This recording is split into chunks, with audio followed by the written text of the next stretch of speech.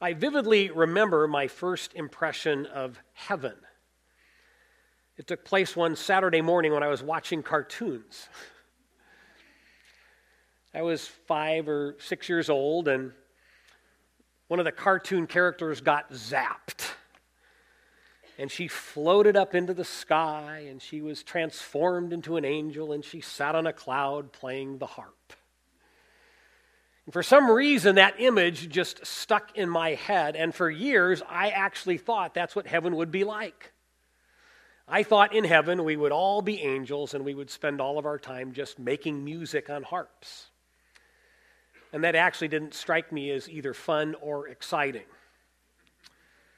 Now, fortunately, my views on heaven changed because I became a follower of Jesus and I started reading the Bible.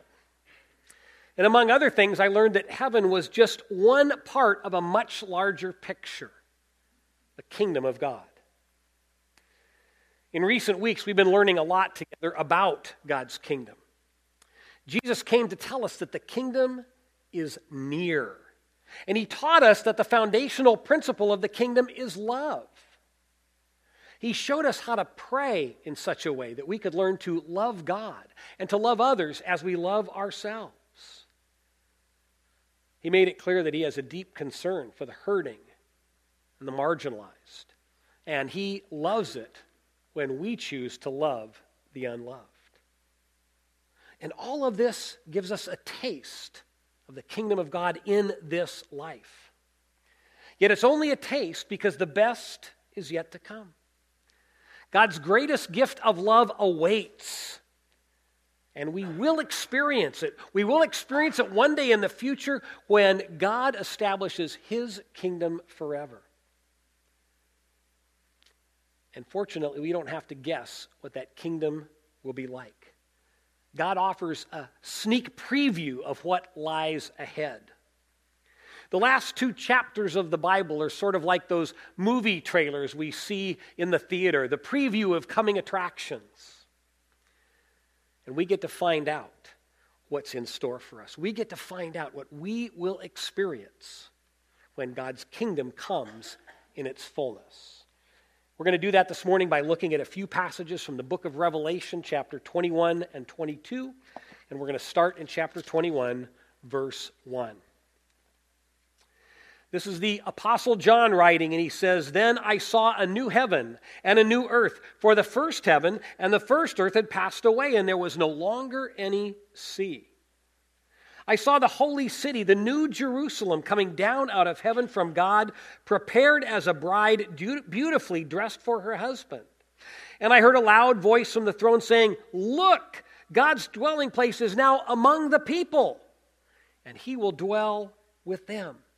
They will be his people, and God himself will be with them and be their God.' And listen to this promise. He will wipe every tear from their eyes. There will be no more death, or mourning, or crying, or pain, for the old order of things has passed away. He who was seated on the throne said, 'I am making everything new.'" Now, I don't know about you, but I love the book of Revelation. It is a wild, weird, and wonderful book of the Bible.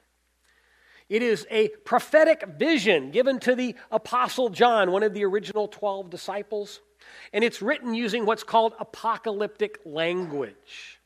Now, apocalyptic writing describes times of great cataclysmic change, such as the end of an empire. And apocalyptic writing is highly symbolic by design, which means we can't take every part of it literally. And this makes it a challenge to interpret.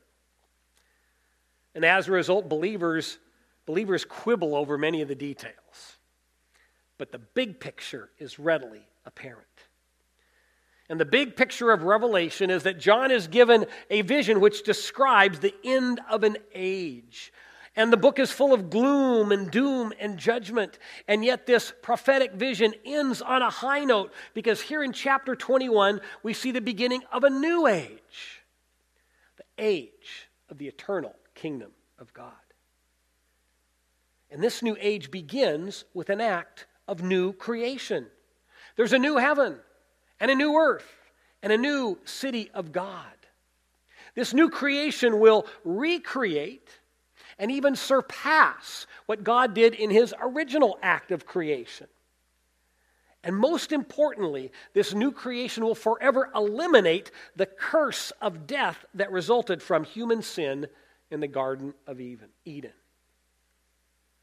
The new creation is God's perfect answer to the fall of humanity that's described in the book of Genesis, chapter 3.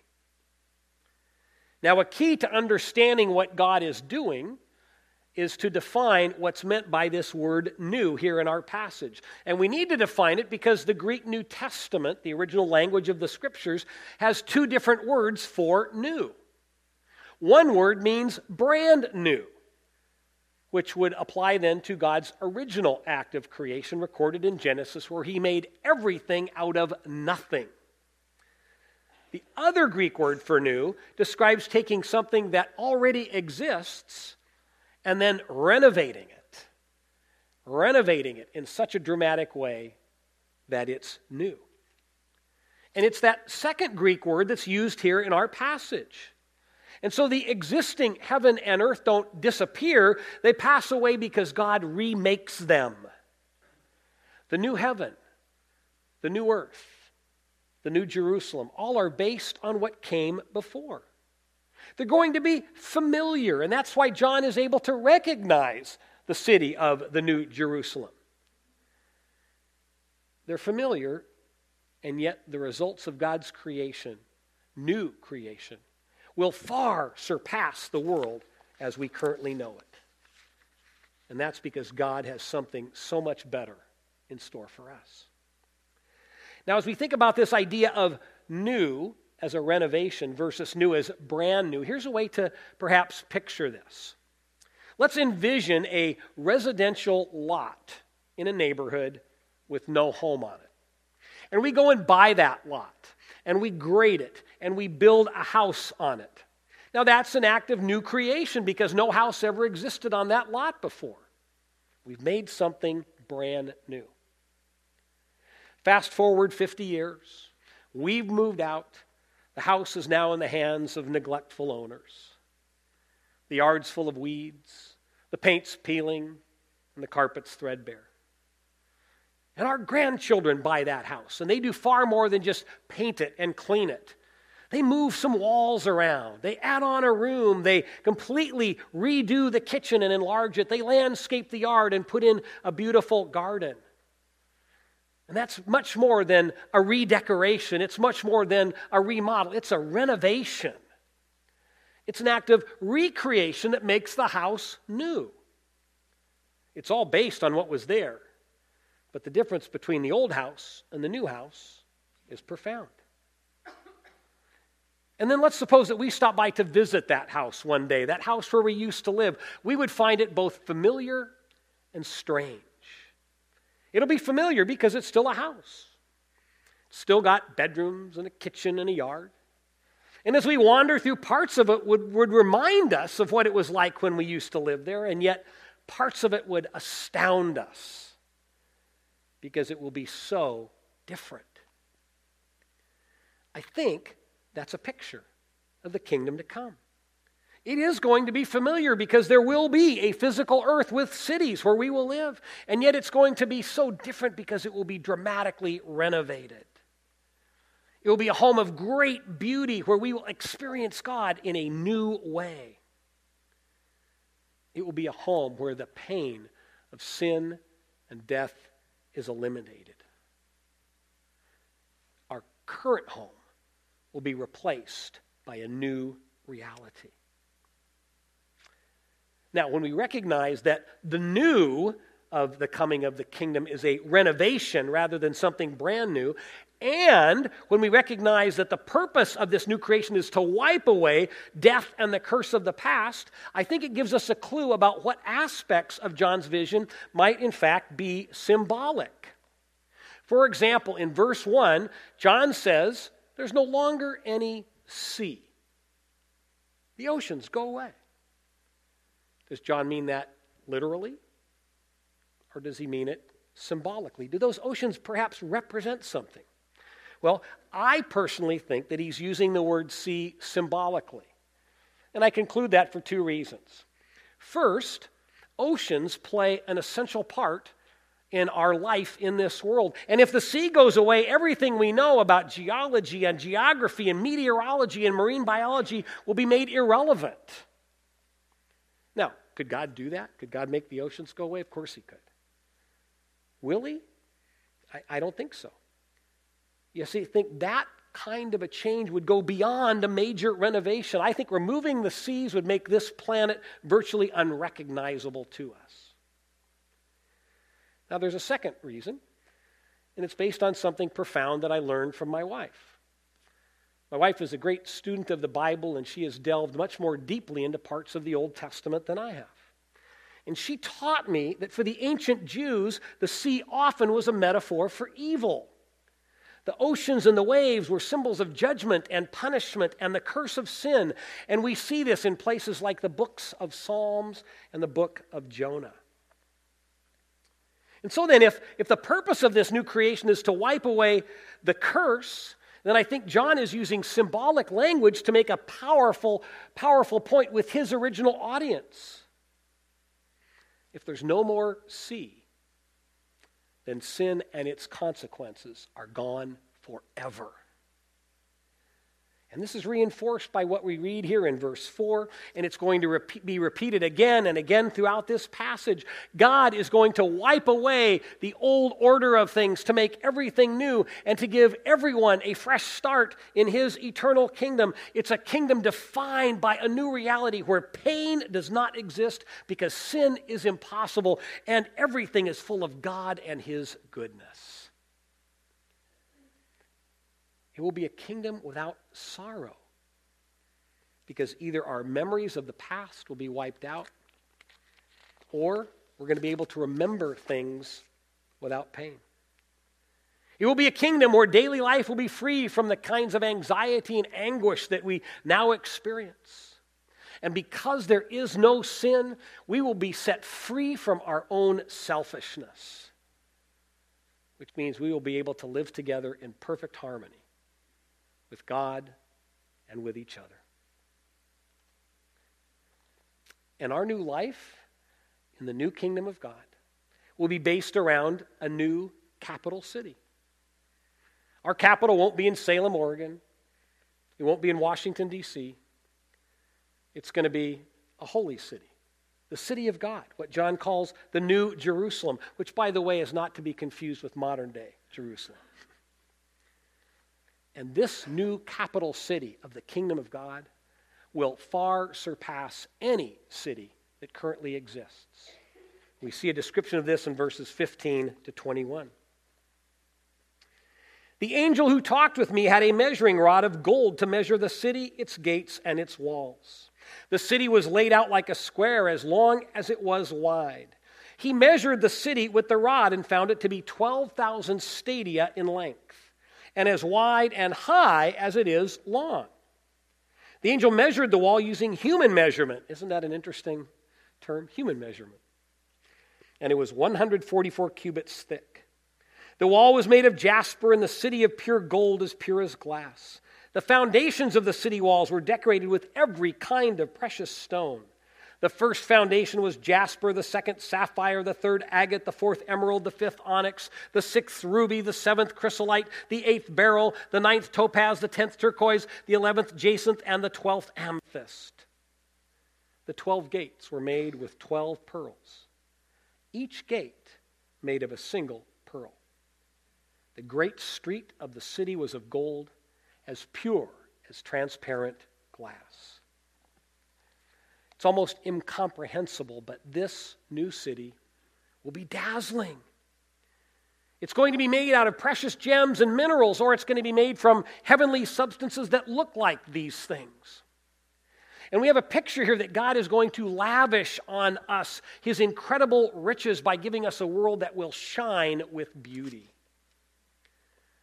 You see, he wants us to spend eternity in a place that doesn't decay, doesn't rust, doesn't need dusting and vacuuming.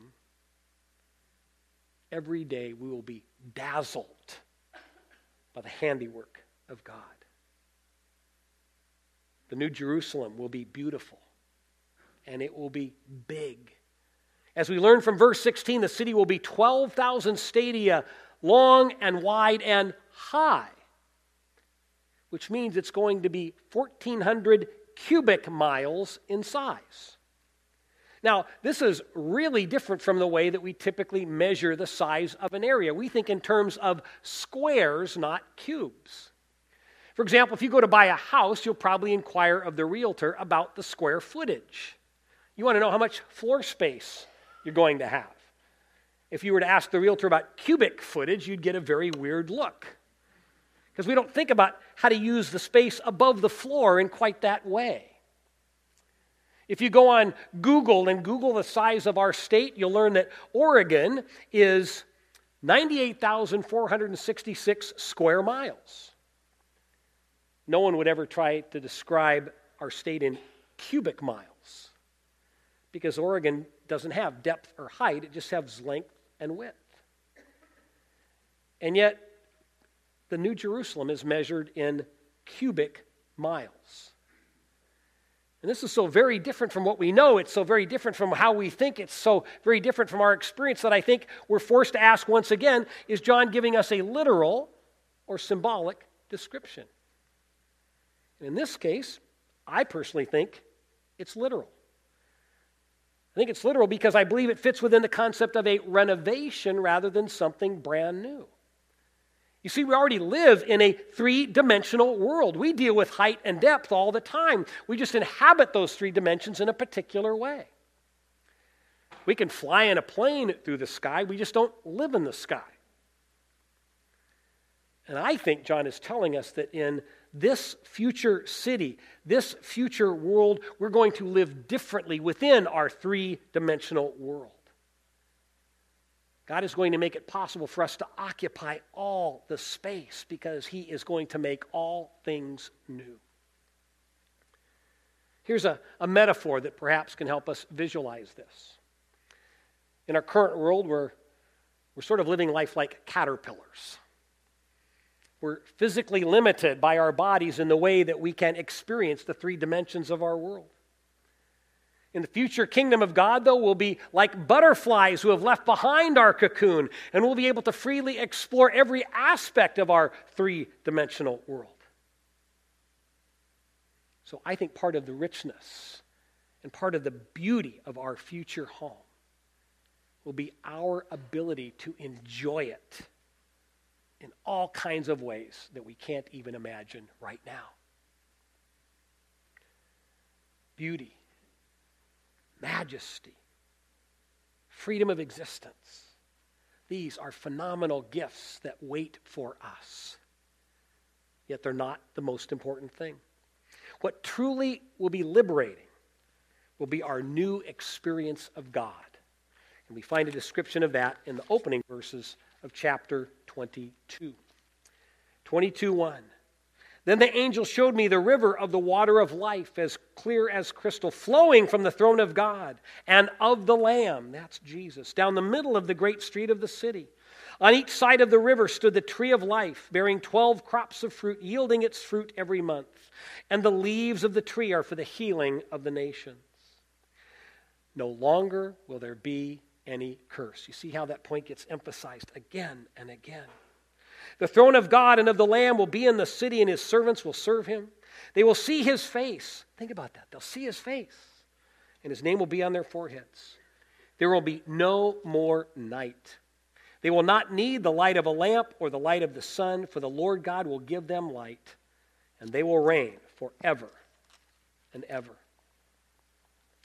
As I mentioned a little bit ago, there is a real link between Revelation 21 and 22 and the first three chapters of the Bible, Genesis 1, 2, and 3. And that link is made very strongly here.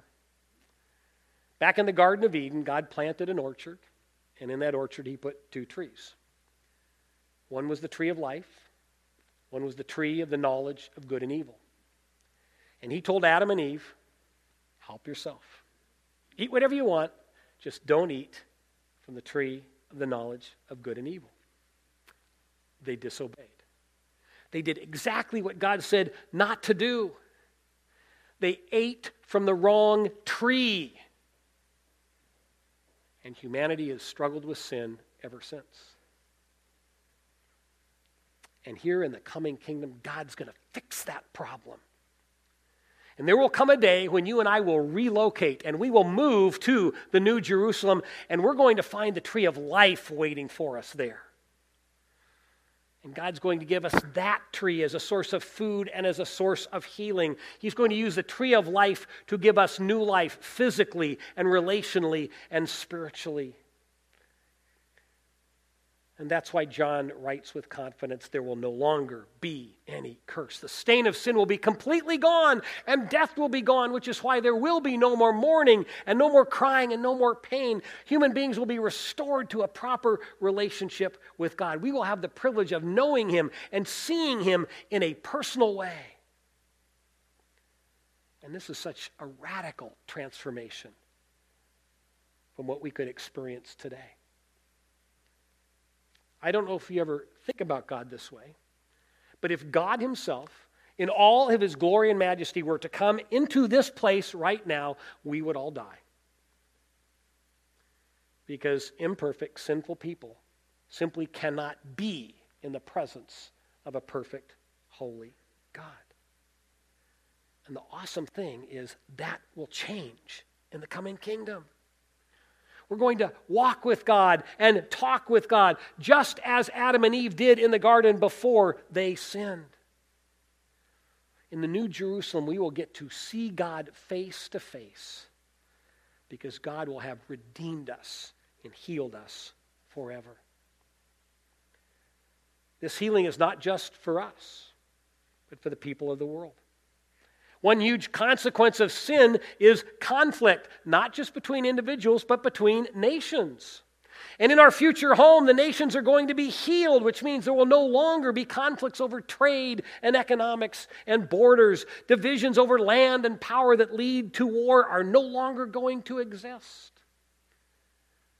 Because in the eternal kingdom of God, people from every nation and every tribe and every ethnicity and every culture and every language group will come together as one.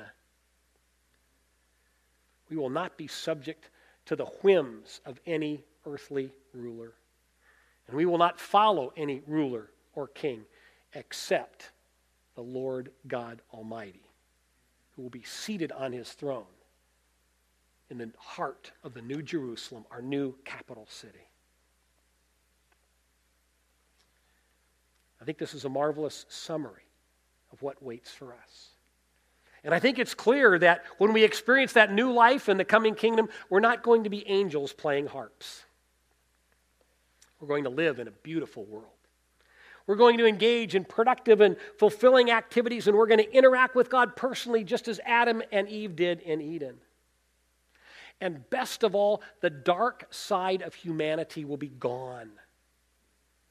All we will experience is the light of God's truth and the light of God's presence and the light of God's love. Because God will make everything new. And so here at the very end of the Bible, we get this incredible glimpse of our future home. This is where we're going to live and spend eternity. And God is doing all this, He's preparing all this because He loves us. And I think one of the most amazing things about the coming kingdom, one of the most tender things about the coming kingdom, is that we will not be subjects of our King. We will be children of the King. Listen to these words recorded for us in chapter 21, verses 6 and 7. John's writing and says, He said to me, this is Jesus talking to him, He said to me, it is done. I am the Alpha and the Omega, which means the beginning and the end. To the thirsty I will give water without cost from the spring of the water of life. And here's the promise. Those who are victorious will inherit all this. And I will be their God, and they will be my children. Children of God. Jesus has promised the kingdom to his children, to those who are victorious, which means people who put their trust in Jesus in this life. And everyone who makes the choice to live by faith in Jesus will inherit this future kingdom. And these words are here. This vision was given so that we can live with hope. If you're a believer, hold on to this. Let this vision give you hope. Let this remind you of what is coming to encourage you to hold strongly onto your faith in this life, no matter what circumstances might come your way. And we need to remember that Jesus told us to pray for God's kingdom to come and for God's will to be done on earth as it is in heaven. And I believe this vision is here to remind us not just of the future, but to remind us that we need to pray for God's kingdom to come now and to live as kingdom citizens now while we wait for then. And if you're not yet a believer, I hope this preview of coming attractions intrigues you. I hope it piques your interest. I hope you find it inviting. And if you'd like to know more about how you could inherit this eternal kingdom, I want to invite you to make your way over to the prayer corner after the service. We'll have an elder or two over there, and they would love to explain to you how you can join us in the life of faith, a life that will culminate in the great joy of eternity with God in the kingdom that is coming.